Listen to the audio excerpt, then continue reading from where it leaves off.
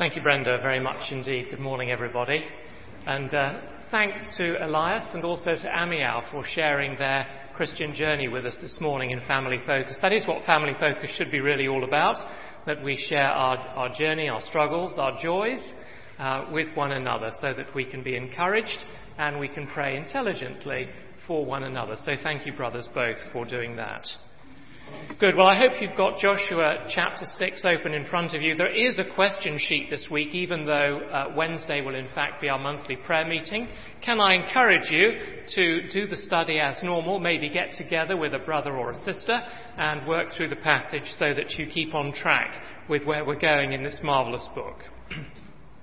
Well, let's ask for God's help as I lead us in prayer. Heavenly Father, we do thank you for the book of Joshua. We thank you for what you have already been teaching us, and we pray this morning that your word would be our rule and guide. Your Holy Spirit on Pentecost Sunday would be our teacher, and we pray that your glory would be our supreme concern, and we ask it in Jesus' name. Amen. Well, Lieutenant Colonel Faris Kirkland was the professor of military science at the University of Pennsylvania. He said that the most exciting lecture that he ever heard was on the military tactics of a general from ancient times. The lecturer was actually only a visitor to the class. He wasn't even a regular teacher. But he held all of the students spellbound as he described this man's brilliant strategy, a sudden strike right into the heart of enemy territory, dividing the enemy forces in two, and then brilliant campaigns to the north and then to the south of the country. And he went on to praise the general's tactics in psychological warfare, the elements of speed, surprise, and terror. Who on earth was this military genius from ancient times? Well, some of the students in class said, well, Alexander the Great. Others said Napoleon, which just goes to show they don't know what ancient really means.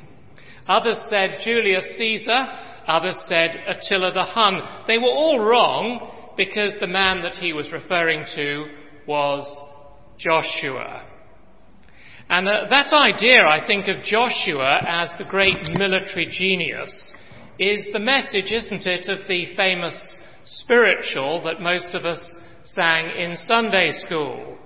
Joshua fought the battle of Jericho and the walls came tumbling down. Marvellous song, catchy tune, but is it right?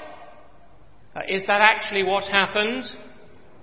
Here's a very different opinion on Joshua chapter 6. Quote, "The God of the Old Testament is arguably the most unpleasant character in all fiction. This text in particular is remarkable for the bloodthirsty massacre it records and the racist relish with which it does so. As such, it is morally indistinguishable from Hitler's invasion of Poland or Saddam Hussein's massacres of the Kurds and the Marsh Arabs." End quote. What about that? Is that right?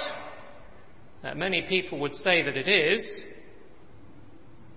Joshua 6, of course, is one of the most famous passages in the Old Testament. And yet here we have two very different interpretations of it. Both of them deeply emotive, highly subjective. Which is right? Are either of them right? Well, the place, of course, where we find God's perspective is in the text itself. Because, you see, the Bible never simply tells us the events, just what happened. It also tells us how we should understand and respond to those events. And so it's right that we look at the witness of the text on its own merits before we engage with the critics. And when we do that, we find that Joshua 6 is teaching us three fantastic truths about the God and Father of our Lord Jesus Christ. And I want to say right at the very beginning that these aren't abstract ideas for you and I to admire at a distance. No, they are life-changing realities worked out on the stage of human history. And because God doesn't change, these great realities recorded in Joshua 6 are there for our encouragement and our perseverance as the people of God today. So, the first of these great realities is God's unstoppable power. You'll find that on the outline on the inside of the bulletin. God's unstoppable power. Now, one of the first things that every new Christian learns is that God gives his people many wonderful promises. These promises are given to build faith and stability into our lives.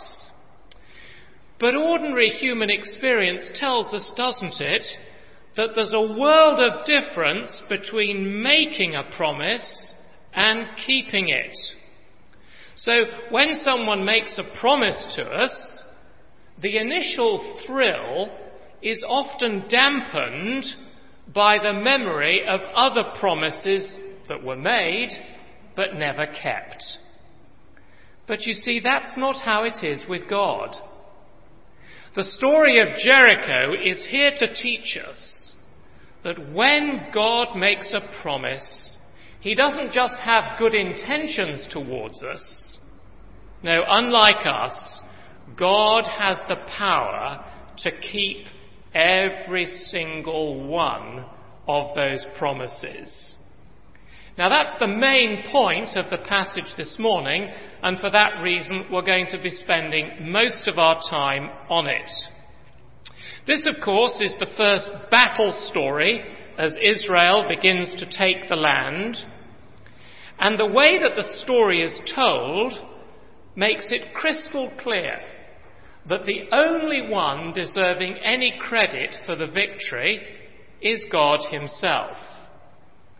Because even though this chapter is often described as the Battle of Jericho, I'm sure you noticed there isn't actually a battle at all. The walls of the city come down without any military activity whatsoever. So this isn't a story of swashbuckling military courage and human resolve. No, it's the story of the unstoppable power of Almighty God working for his people to deliver his promises. And I think there are 4 C's in the text that make the point. Glance back with me, if you will, to chapter 5, verse 13. Now, I know that we looked briefly at this last week, but we do need to look at it again this morning because the chapter division at the end of chapter 5 is not especially helpful. You see, what happens at the end of chapter 5 is vital for a proper understanding of everything that happens in chapter 6. Chapter 5, verse 13. Now when Joshua was near Jericho, he looked up and saw a man standing in front of him with a drawn sword in his hand. Joshua went up to him and asked, "Are you for us or for our enemies?" "Neither," he replied, "but as commander of the army of the Lord, I have now come." So, the first important C in the text is the commander of the Lord's army. And of course, it's not Joshua. Rather, as we saw last week, it's the angel of the Lord. And since last week, I've discovered that there are only 2 other places in the Bible where you find the angel of the Lord with a sword in his hand. You don't need to look them up now. If you want to chase up the references, they're Numbers 22 and 1 Chronicles 21. But I mention them both this morning because on both occasions, the drawn sword in the hand of God's angel signifies God coming in judgment. And here, the angel of the Lord has come as commander of the army of the Lord to fight on behalf of God's people against their enemies. So you see, right at the very beginning of the story, it's clear that Jericho is not going to be taken by normal military methods. It's going to be taken by the power of God alone. God has come to give the people the land that he promised, and he's coming in judgment. And that brings us to the second C in the chapter, which is confidence. Joshua chapter 6 is filled with confidence for the people of God. God wants his people to be confident of the victory. Just look at chapter 6, verse 2. The Lord says to Joshua, "See, I have delivered Jericho into your hands, along with its king and its fighting men." So notice, will you, that the Lord doesn't say, "Well, I'll have a go. I'll do my best. Let's see what happens." No, it's already done. I have already delivered Jericho into your hands. So God announces the outcome before anybody lifts a finger. And Joshua then passes on this marvellous message to the people in verse 16 to boost their confidence. He says, the 7th time around, when the priest sounded the trumpet blast, Joshua commanded the people, "Shout, for the Lord has given you the city." Now, I'm sure that you know perfectly well that your ability to keep your promises is limited by the amount of power that you have. That's the lesson that most politicians never seem to learn. But when you and I make a promise, the reality is that if something does happen that's outside our control, yes, we'll do our best. But we may not be able to keep our word every time. We might wish that circumstances were always under our control. But when we make a promise, perhaps to our children or whoever it is, we want to always keep it. But life isn't like that. And so sometimes we do break our promises, even if we hate doing so. But you see, Joshua chapter 6 is showing us that we can have complete and utter confidence in the promises of Almighty God, because he is in control of everything, all the time. His power is greater than every other power in the world. So whenever God makes a promise, it is guaranteed by his unstoppable power. Confidence.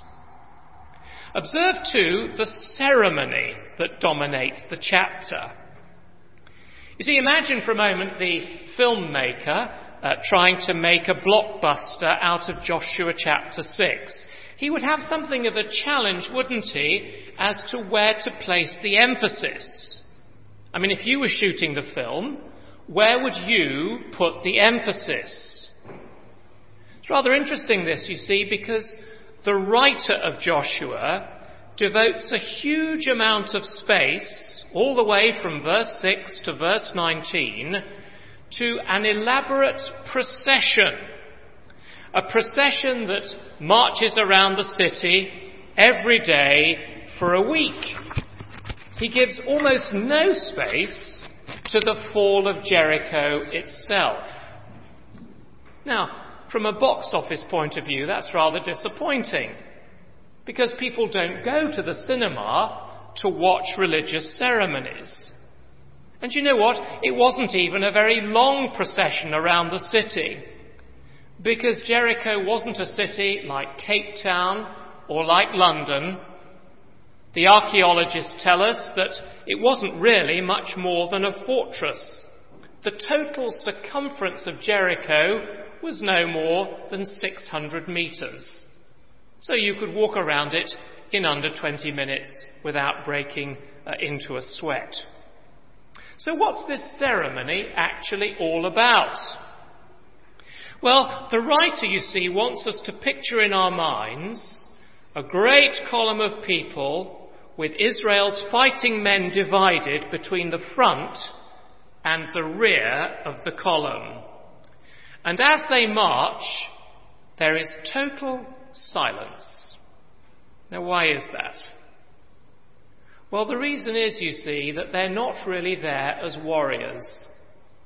They're actually there as spectators.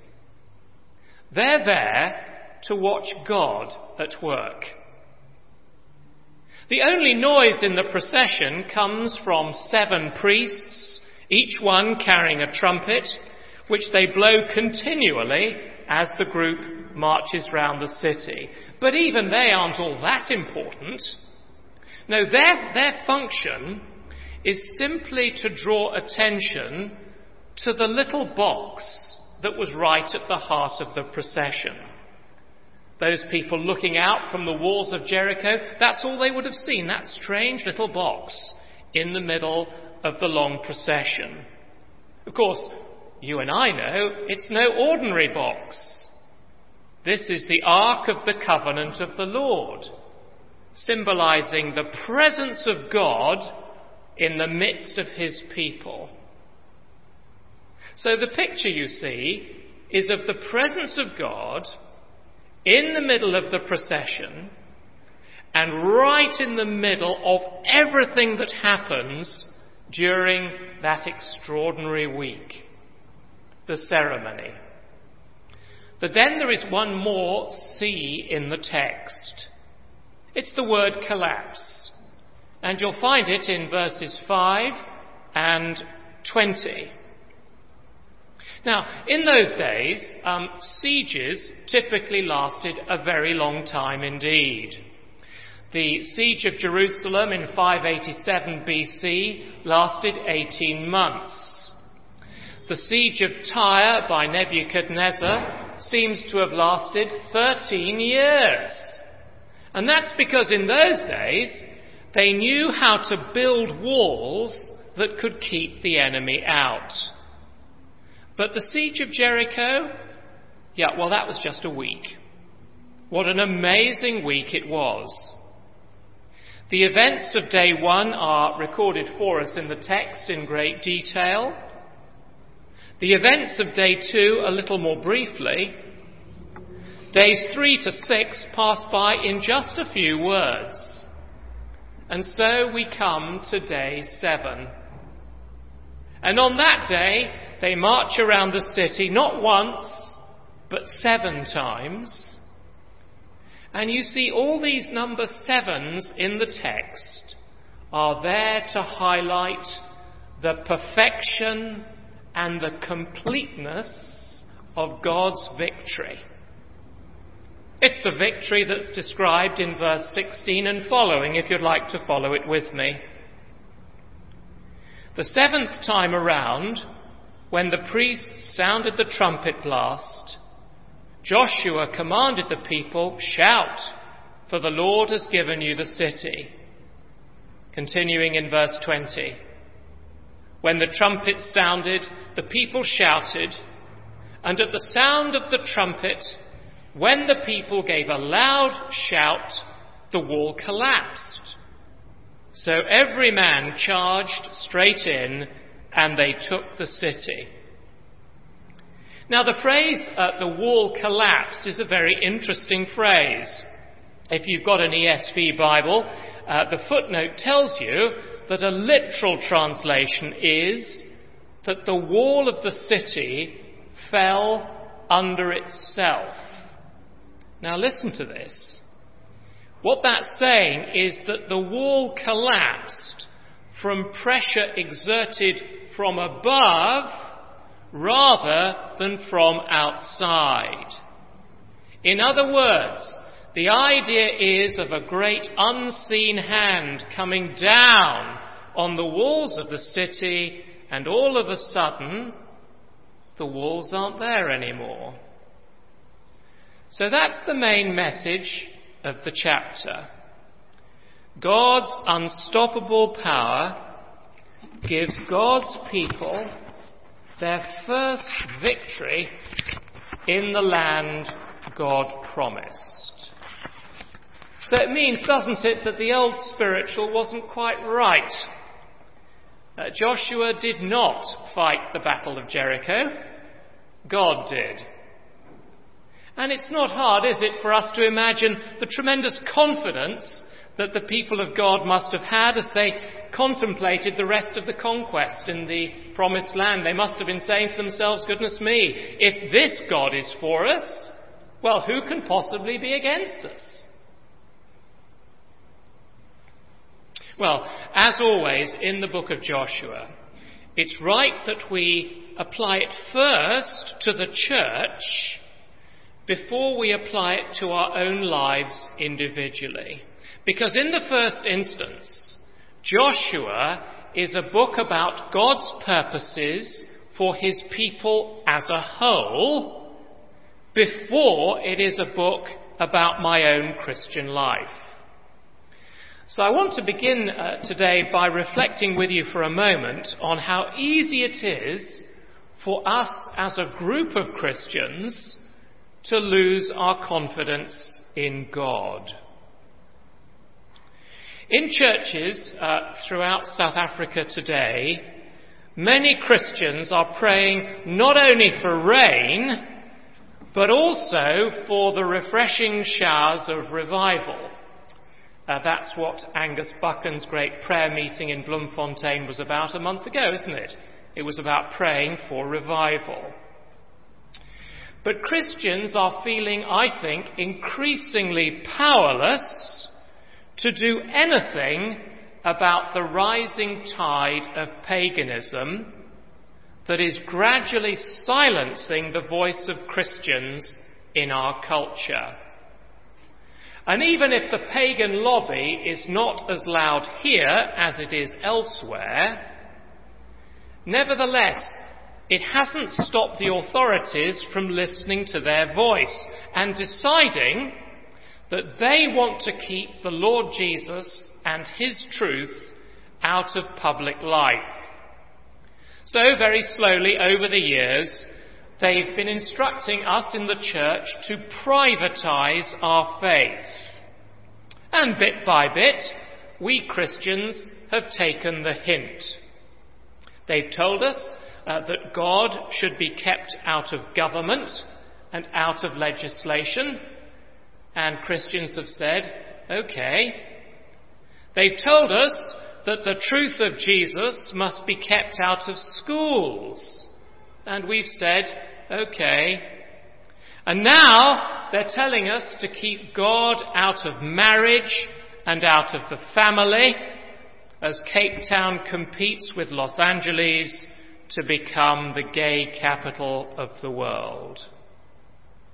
And in the face of this growing pagan onslaught, it's very easy, isn't it, for the church to shrink back from doing God's work and from contending for the honour of his name. Now, we mustn't do that. But you know, one of the great lessons from this marvellous chapter is that we don't actually need to do that. Why not? Well, keep a finger in Joshua 6 and turn with me to Hebrews chapter 11, which has a very helpful comment on this. Hebrews chapter 11, page 856. Hebrews 11, page 856, I think it's the right-hand column. You see, if we ask the question, how were the walls of Jericho demolished? Well, we would say, wouldn't we? Well, God did it, and that would be quite right. But Hebrews 11 verse 30 gives us the other side of the same coin. Because it says, by faith, the walls of Jericho fell after the people had marched around them for 7 days. Now think about this. Even though God's people faced a city that was tightly shut up, Joshua 6 verse 1, and even though the city was defended by a fearsome king with a well-trained army, the people of God heard what God wanted them to do, and they did it. They simply obeyed. What they were asked to do wasn't especially difficult. It was rather strange, perhaps, but it wasn't difficult. And they didn't say, well, let's build a battering ram just in case God has made a mistake about this. No, they knew what God had told them to do. They did their part in obedience. And God kept his promise perfectly. Now that's the faith that Joshua 6 is wanting to build into you and me. The faith that simply gets on with serving God in his world, doing what he gives us to do, and trusting God to keep his promises. Because no enemy, however powerful, can ever stop God from keeping his promises. The River Jordan couldn't do it. The walls of Jericho couldn't do it. Aggressive paganism can't do it. Political correctness can't do it. Militant Islam can't do it. None of these things can ever frustrate God's purposes, because our God has unstoppable power, which ensures that none of his promises will ever fail. Every promise will be fulfilled. And now we've got the sort of collective corporate application clear in our mind, I think we're in a slightly better position to see the individual application. Because the battles that we face in our own Christian lives aren't only the battles in the public square. There are our own personal struggles against the world and the flesh and the devil. They're spiritual struggles. But they're just as deadly and difficult as Jericho. I don't know whether you're going to agree with me, but I think it's very significant that when the Apostle Peter is speaking about the devil, he doesn't compare him to a bunny rabbit or to a goldfish. No, he compares the devil to a roaring lion who's always on the prowl, always looking for someone to devour. He's not an enemy that ever goes on holiday or sleeps at night or gives us a break when we're feeling exhausted and at our most frazzled. He's an enemy with real power, and he's never far away. But you see, the wonderful personal encouragement of Joshua chapter 6 is that whether I'm dealing with a personal struggle that is immediate and incredibly intense, or one that's long-term and just plain exhausting, the God of Jericho, the God of unstoppable power, is still at work in and for every one of his people today. And the one who is in us is far greater than he who is in the world. And he's willing to help us live the Christian life victoriously, if only we will trust and obey the commander of the Lord's army. God's unstoppable power. That's our main point. But in the last few minutes, please will you also notice God's unnatural patience. God's unnatural patience. Now, of course, you know perfectly well the popular image that many people have in their minds of gentle Jesus, meek and mild. But that picture, of course, is nowhere to be found in Joshua chapter 6. There are some hard things here that, well, many Christians never manage to square with the Jesus of the New Testament. For example, come with me again to verse 16. The seventh time around, when the priests sounded the trumpet blast, Joshua commanded the people, "Shout, for the Lord has given you the city." And the city and all that is in it, verse 17, are to be devoted to the Lord. Verse 21, they devoted the city to the Lord and destroyed with the sword every living thing in it, men and women, young and old, cattle, sheep and donkeys.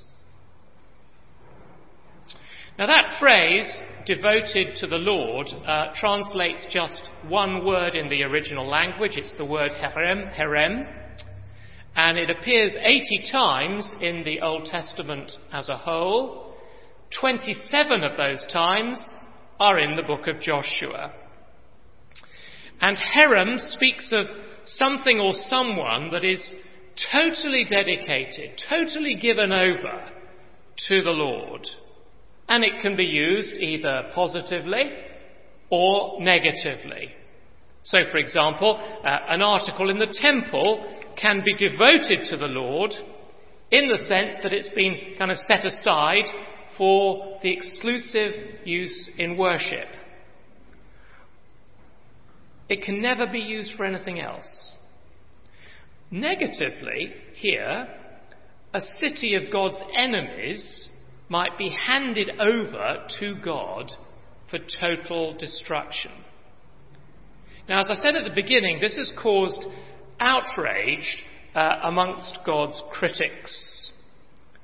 There's interestingly no defence or explanation given of this in Joshua 6, and the reason for that is because God has already explained his purpose for doing it in earlier books of the Bible. We haven't got time to chase all the references down now, but you'll find them on the inside of the question sheet, and you might like to look them up afterwards. But in those other texts, we find two main reasons given for the herem. The first is the just punishment of sin. See, we mustn't fall into the trap of thinking that the Canaanites were essentially pleasant people, full of good works, giving money to the poor, helping old ladies across the road, and just the occasional blemish here and there. No, they were evil beyond anything that we might imagine today. So if you do look up the references in Deuteronomy and Leviticus, the picture we're given is of a people who were persistently and shockingly degenerate. Specifically, they were guilty of the most extreme forms of sexual depravity, including incest and bestiality. Perhaps most sickening of all was their regular practice of burning their own children alive as an offering to their gods. Now let's think about this. The abuse of children here in South Africa is well documented. It's a real problem. Not only verbal abuse, but physical abuse as well. That's bad enough. But burning a child alive and enjoying it, and apparently they did. Now, if you knew that your neighbours were doing that, wouldn't you want them to face justice and to be punished? So justice is not lacking in God's treatment of Jericho. One writer puts it like this: this is not a story of a bunch of land-hungry marauders wiping out hundreds of innocent God-fearing folks. In the biblical view, the God of the Bible uses none too righteous Israel as the instrument of his just judgment on a people who had persistently revelled in their iniquity. End quote. So that's the first reason, the just punishment of sin. But the second reason is God's concern for the spiritual protection of his people. Because he knows us. He knows what frail creatures we are. And so he orders the destruction of the Canaanites so that future generations of Israelites won't become infected by their depravity. So there is no lack of justice here. But what I also want you to notice is that there is no lack of patience either. You see, the people of Jericho had had plenty of time to repent. It's rather interesting back in chapter 5 and verse 14 that the angel of the Lord says, as commander of the army of the Lord, I have now come. In other words, I could have come sooner with my sword in my hand, but I didn't. Because I didn't want any of these people to perish, but all of them to come to repentance. Remember, will you, that God first announced his plan to give the land to Israel 400 years before. Very remarkably, God watched generation after generation of Canaanites turn their backs on him and burn their own children. And yet still, in his patience, he held back his anger. Decade after decade, he waited. He gave them every possible opportunity to repent. But instead of turning, they only plunged deeper and deeper into evil. And to make matters worse, the people of Jericho actually knew that God's judgment was coming.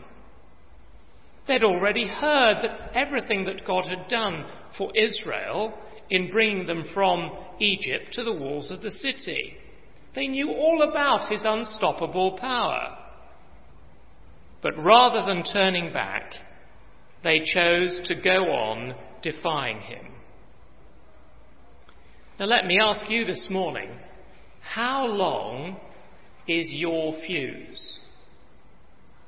I mean, when somebody openly defies you or hurts somebody you love, how long is it before you give expression to your anger? 4 seconds? 4 minutes? 4 days? You see, when I put it like that, who on earth are we to question God, who waited 400 years before judging a thoroughly rotten people? I mean, I think 400 years is supernatural patience, isn't it? One writer says, this wasn't injustice, but the highest and most patient justice. Now, I'm sure that somebody here this morning, or maybe listening on the internet, might be thinking, well, this is typical of the God of the Old Testament, but Jesus wasn't like that. But that simply means they don't know Jesus.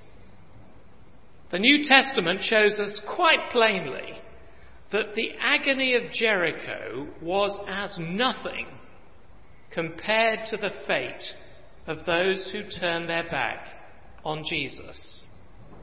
Because Jesus himself speaks about hell as a place of eternal weeping, a place whose inhabitants will experience the fury of Almighty God forever and ever. Friends, it is a terrible thing to fall unprepared into the hands of the living God. But I want to close by highlighting one last and I think very precious thing in the text, which is God's undeserved kindness. Somebody's done some work on the original Hebrew text and worked out that the writer uses 102 words to describe the fall of Jericho, and he uses 86 words to describe the salvation of Rahab and her family. Almost the same word count. And that's because he wants to give us a balanced picture. Now, I find this very interesting because, you see, in many ways, Rahab was just like every other Canaanite. There is nothing in the book at all to suggest that she wasn't totally immersed in all of their evil practices and all of their evil behaviour. As a prostitute, her profession kind of fanned the flames of the depravity that brought destruction on the whole city. So she was no different from all the rest, except for one thing. When she heard about the power of the living God, she didn't just listen. She responded. She trusted God. She put her life in his hands. So you can imagine, can't you, the scene that we spoke about in that film a moment ago, when the walls come crashing down, but there's just one house on the city wall left standing. And as the dust cloud settles, the camera zooms in, and two young men emerge from the rubble, bringing out, well, not just Rahab, but also her father and mother and brothers and all who belonged to her. Now, why? Well, because when she heard of God's coming judgment, Rahab warned them. She said, "Judgment's coming. His mighty power is certainly going to deliver Canaan into the hands of his people. So come to the place of safety while there's still time." And so, verse 25, the whole city was destroyed, but Joshua spared Rahab the prostitute with her family and all who belonged to her, because she hid the men that Joshua sent as spies to Jericho, and she lives among the Israelites to this day. I suppose in most action films, the hero emerges from the rubble carrying an innocent victim. That's the normal form, isn't it? It might be the woman that he loves. It might be an innocent child. But the person being saved is nearly always somebody likeable and lovely. And our hearts go out to them. And we think, isn't it marvellous that they're getting a second chance?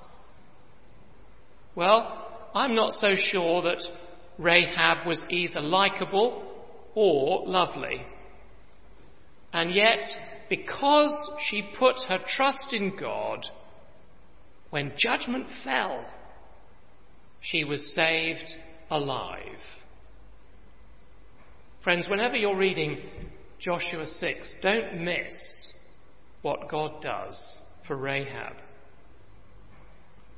So there you have it, 3 great truths about God in this great chapter. His unstoppable power, his unnatural patience, his undeserved kindness. Friends, it is indeed a terrible, terrible thing to be one of God's enemies. You can't read Joshua 6 and miss that. But to know his undeserved kindness, as Rahab did, to know that on the cross Jesus satisfied God's justice on my behalf, and that now God's power is not at work against me, but at work for me, well, that really is a wonderful thing, isn't it? You see, it liberates us, doesn't it, to serve God, to love one another, and to stand strong in all our battles against the world, the flesh, and the devil. And that's why the psalmist says, "Blessed are all who take refuge in him." Let's pray.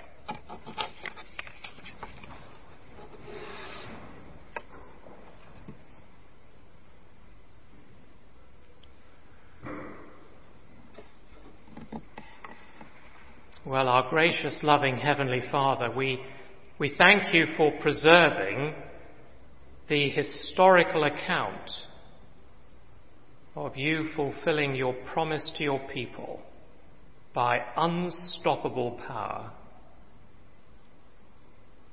Father, as we reflect on this great chapter, please increase our confidence in all the wonderful promises that you have made to us,